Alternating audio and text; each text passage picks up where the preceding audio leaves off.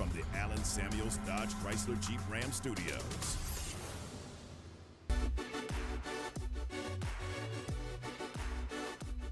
All right, 4:59. We're a minute shy of 5 o'clock. Welcome back into the program. This is Game Time here on ESPN Central Texas. Tom Barfield, Ward White, Aaron Sexton. We're glad you're with us. And we welcome into the program from Dave Campbell's Texas Football Magazine and Bally Sports Southwest, Greg Tepper. Greg, first of all, how was El Paso, buddy? Oh, my friend, it was so magical.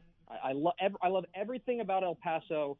The people, the food, the scenery, the football. I love everything except one thing. What's that? One glaring problem with El Paso. Yeah? And that's the time zone. It's mountain time. It is mountain time. Mountain time's tough. And central, we take it for granted here in most of the state of Texas. But central time zone is God's time zone. That's in the Bible. Go look it up. Like it's somewhere towards the back, but it's in there. And whenever you change, it's tough. So El Paso, I love you. We just got to fix this one thing.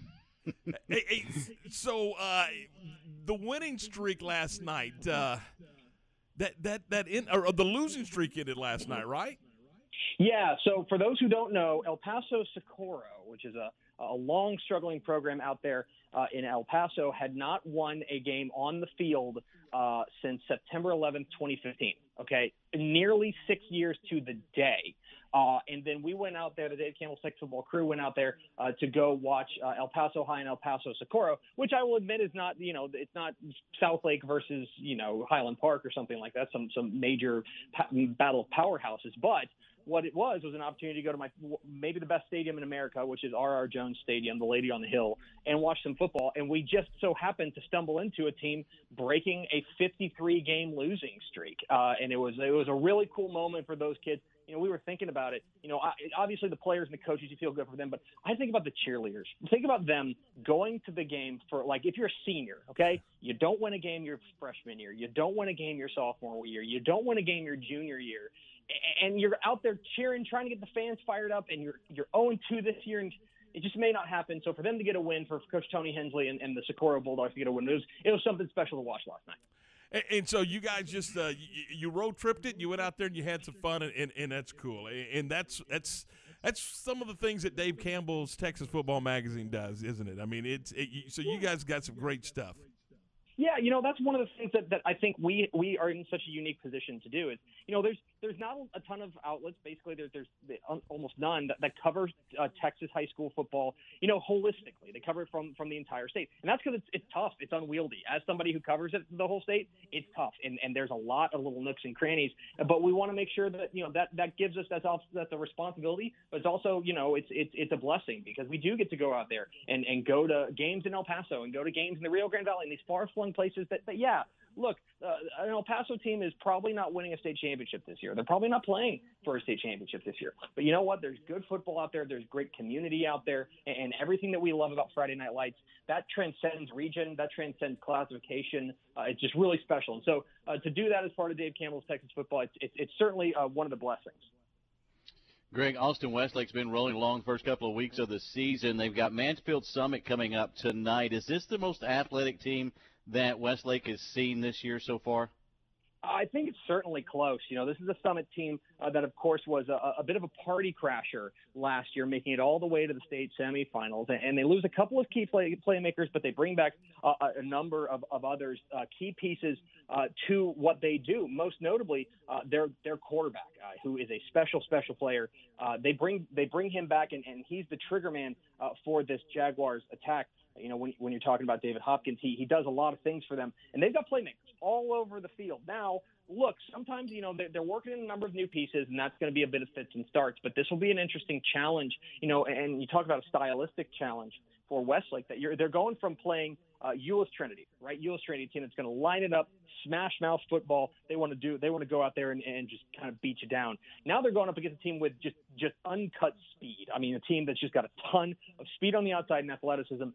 Try to beat them in a different way. I mean, Westlake is, in my opinion, clearly a favorite in this one. Not only are they the number one team in 6A, this is also a 5A team there in Mansfield Summit. But this is certainly another challenge for this Shaft squad that obviously has eyes on bigger prizes than just finishing a non-district schedule unbeaten.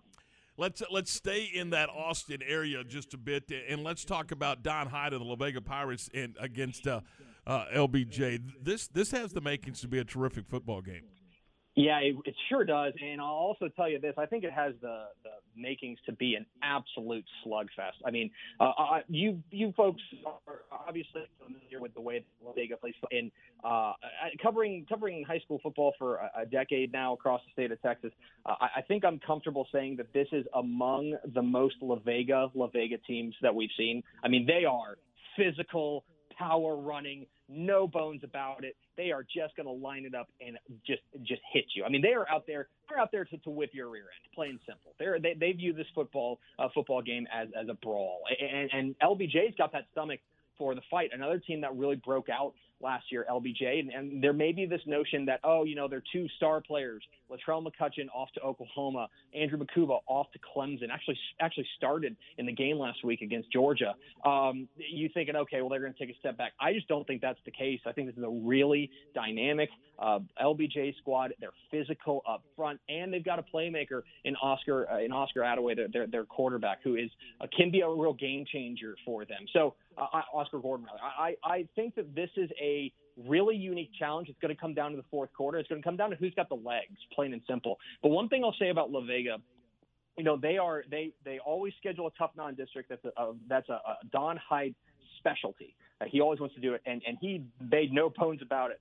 But these first two games, they've rolled past Katy Jordan, which is a new school opening in the Houston area. They rolled past Dallas Bishop Dunn, which at one point was a DFW private school powerhouse. They've kind of fallen on hard times since then.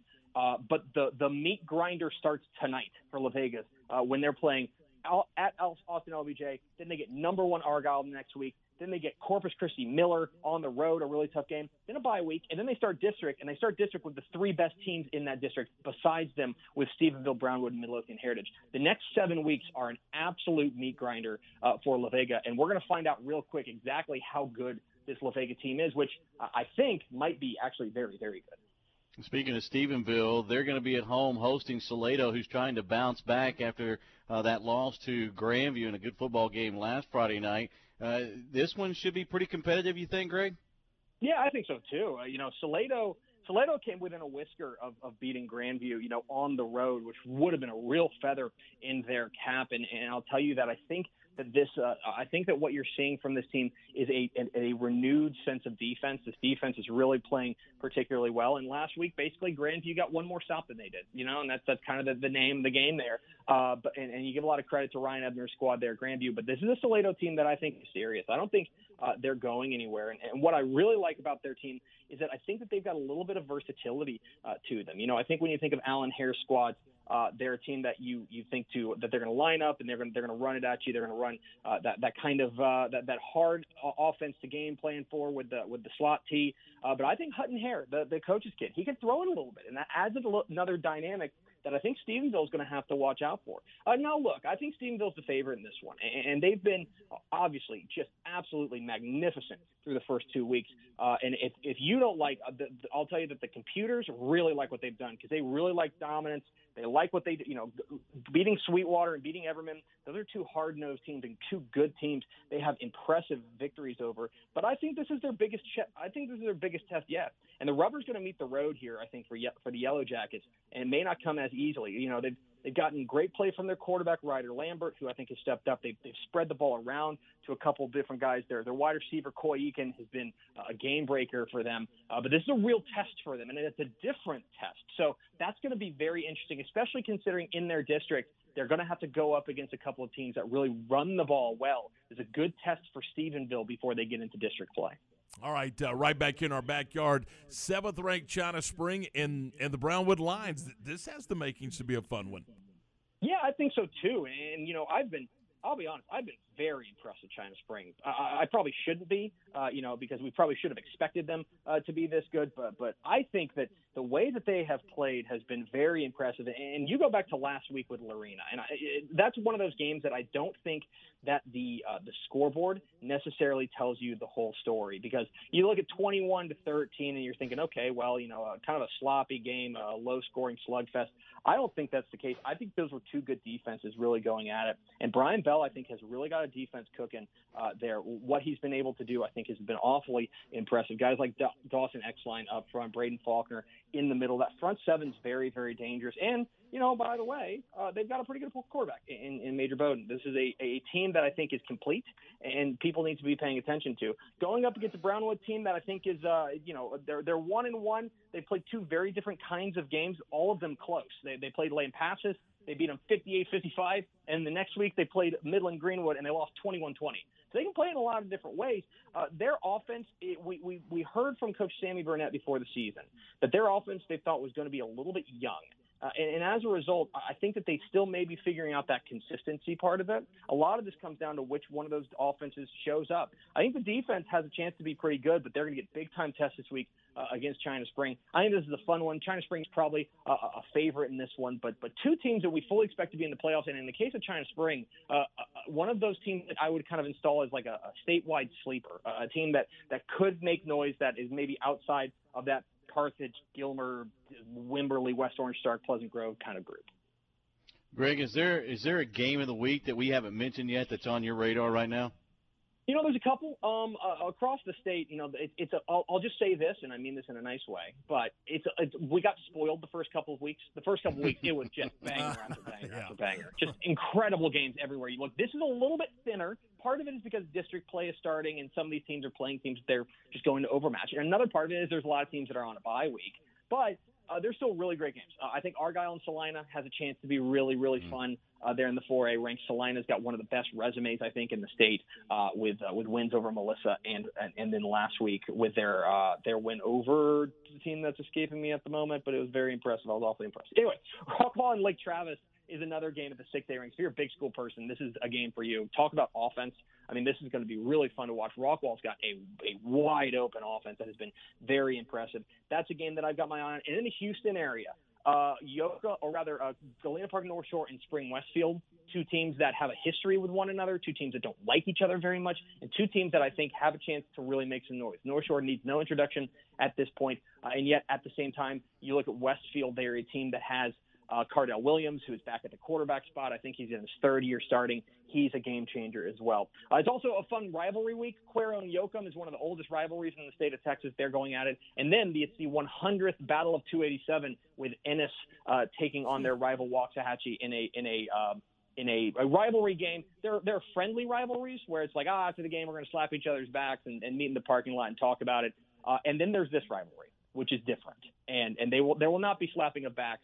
If they're slapping, there's going to be police involved. So it's going to be a very, very fun night of Texas high school football. You mentioned earlier sometimes records don't indicate, and I wanted to talk about one other because this is a game that intrigues me. It's Franklin and Cameron, and I know the Yeomen are 0-2, but they're 0-2 against two really good football teams, and this is a tradition-rich program. I just think this has the makings to be fun. Oh, I think you're spot on. I think that Cameron Yo is the quintessential good 0-2. You know what I mean? They have a hard luck loss to Lago Vista, who by the way is 2-0. That came in 2 or 3 overtimes, I want to say. And then they lose to Belleville in a close game. And Belleville's a team that you need to keep an eye on. And a team, by the way, that's a 4A team. To hang with them on the road was impressive. Taking on a Franklin team that, look, is 2-0, and you think, okay, just look at the record, 2-0 versus 0-2. I know who I'm going to pick. The thing about Franklin, you go back to when they played Lorena.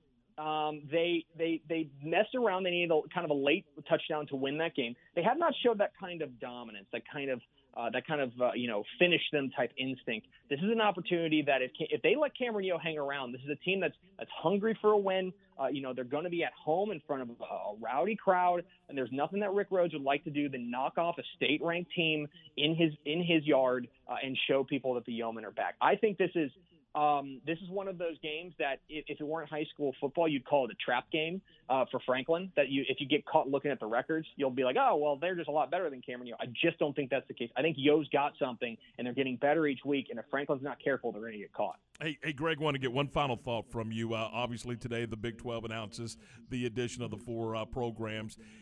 As far in a clearly that creates the stability that the conference is looking for. How does that affect recruiting in this state? Yeah, it's going to be very interesting, and I think that this is obviously, as far as within the state of Texas, I think this is a huge win for Houston. This is a huge win for Houston. They can get that Power Five kind of nod that they've always wanted, and have that card in their deck, so to speak, when they walk into living rooms. Now, I will say this: I think that Texas is one of those states that I think is getting over-recruited. And what I mean by that is everyone's coming in. Everyone's trying to get kids in Texas. And so as a result, you got Ohio State coming in. You've got Clemson coming in. But furthermore, you've also got all these teams in the AAC that are coming in. Teams in Conference USA that are coming in. They're getting these 3 stars, right? Don't think about the 5 stars and the 4 stars. Think about the 3 stars. And what you're doing by bringing in teams, like Cincinnati, right? BYU is an interesting situation because of the religious component, and there's other elements that go on there. But bringing in a team like Cincinnati and bringing in a team like UCF, that's going to open the recruiting doors for those teams. And I think that the road got a little bit tougher on the recruiting trail. Just a little bit for maybe the in-state schools, because you're welcoming more teams into the party, and you're welcoming them to have that kind of in-state carrot to give to a recruit.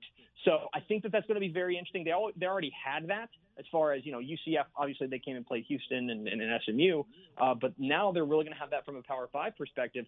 It'll be interesting. And so you're not going to notice it with the 5-star. Cade Klubnik was always going to go to a place like Clemson, right? But what I'm talking about is that 3-star running back at Lorena, right? Or that 3-star defensive back at Teague, who is now going to get some calls from places like Orlando and from Cincinnati that maybe he wouldn't have gotten those calls otherwise. So it'll be a shifting landscape. I do think that it's gonna take a while before we really understand the impact of it. Probably like class of 2025 or so. But there will be an impact, and I think that middle class of recruits is certainly going to become much more in higher demand. All right, what's the big feature tonight on Valley Sports Southwest? We got coverage from all across the state. I believe we literally have people in Houston and in El Paso, and so we've got the state. What'd you do? Just leave them there? Yeah, I just left Ashley Pickle, our executive producer, out there to work, and just like, hey, it's fine. You can have another meal out there in El Paso. So, yeah, we got coverage, 6 hours of high school football coverage starting at 7 o'clock on Valley Sports Southwest. Hey, Greg, we appreciate your time. Thanks so much. All right, take care, boys.